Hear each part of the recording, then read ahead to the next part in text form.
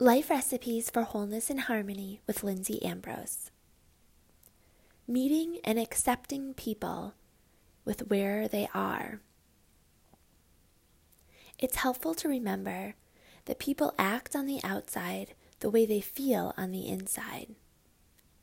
This reminds us to be empathetic and choose love when people are acting in a way that's not in alignment with what we are feeling.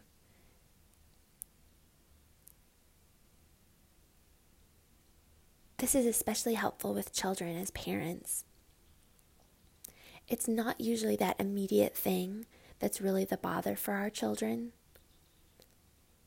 It's what led up to that meltdown. And with children, it often comes up to this really helpful acronym, HALT. H is for hungry. Are they hungry? Our children are growing so fast. Their metabolisms, everything. They need that food, the nutrients. And it's very important to give them that. And often that's the cause of some of their meltdowns and disruptive behavior. So the first is H, hungry. Next, A, angry. Now for anger, we sometimes want to react to that, feeling like they're taking it out on us, that they're being irrational. But really what they need in those moments is love. They need love. So if that is the response you're getting, instead of immediately reacting in a way that maybe you're patterned to, choose love. Give them a hug. Just be there, listening, letting them be seen, letting them be heard, letting go of our expectation for how we wanted them to be, letting go of our worry about what the people around us are thinking about us as parents, our children as they are, and just choosing love. This helps them move through that anger, helps them know that they're being heard, they're being seen, and lets them to return to that love that's within them. Next is L. Are they lonely? Maybe they just need a little attention. It's easy to feel that way. Many of us do as adults too. Our desire is to be seen, to be heard, and to know that we're valued. That means just being a listening ear at times, letting them talk through what they're going through.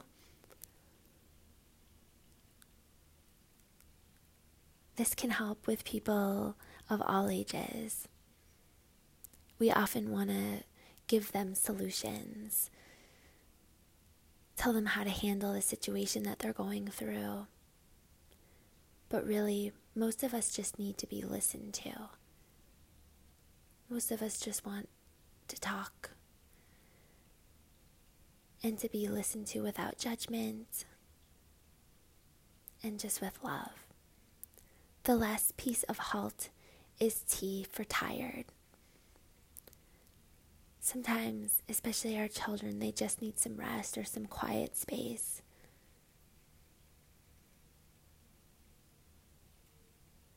And as we, as their parents, can show up for them, giving them that order to their day, knowing that they do need a little bit of time in quiet, in a non-stimulating environment to rest up, knowing that we all need different things in our life, and someone may need more sleep than someone else. And especially with children, giving them that order of a bedtime routine and quiet space during the day, knowing that life does come up and that we can't be hard fixed pressed on the schedules that we set up. But we can certainly keep them up as best as we can, especially as our children are younger, And as they grow older, just being open and attuned to them, recognizing when they're a little bit out of sync and giving them that space. So remember, halt. Are they hungry? Feed them. Are they angry? Give them some love. Are they lonely? Give them some attention and non-judgmental presence. And are they tired? Give them some rest, some quiet space. And as we give this to them, we're giving them the tools to eventually recognize this for themselves, giving them the tools to self-regulate.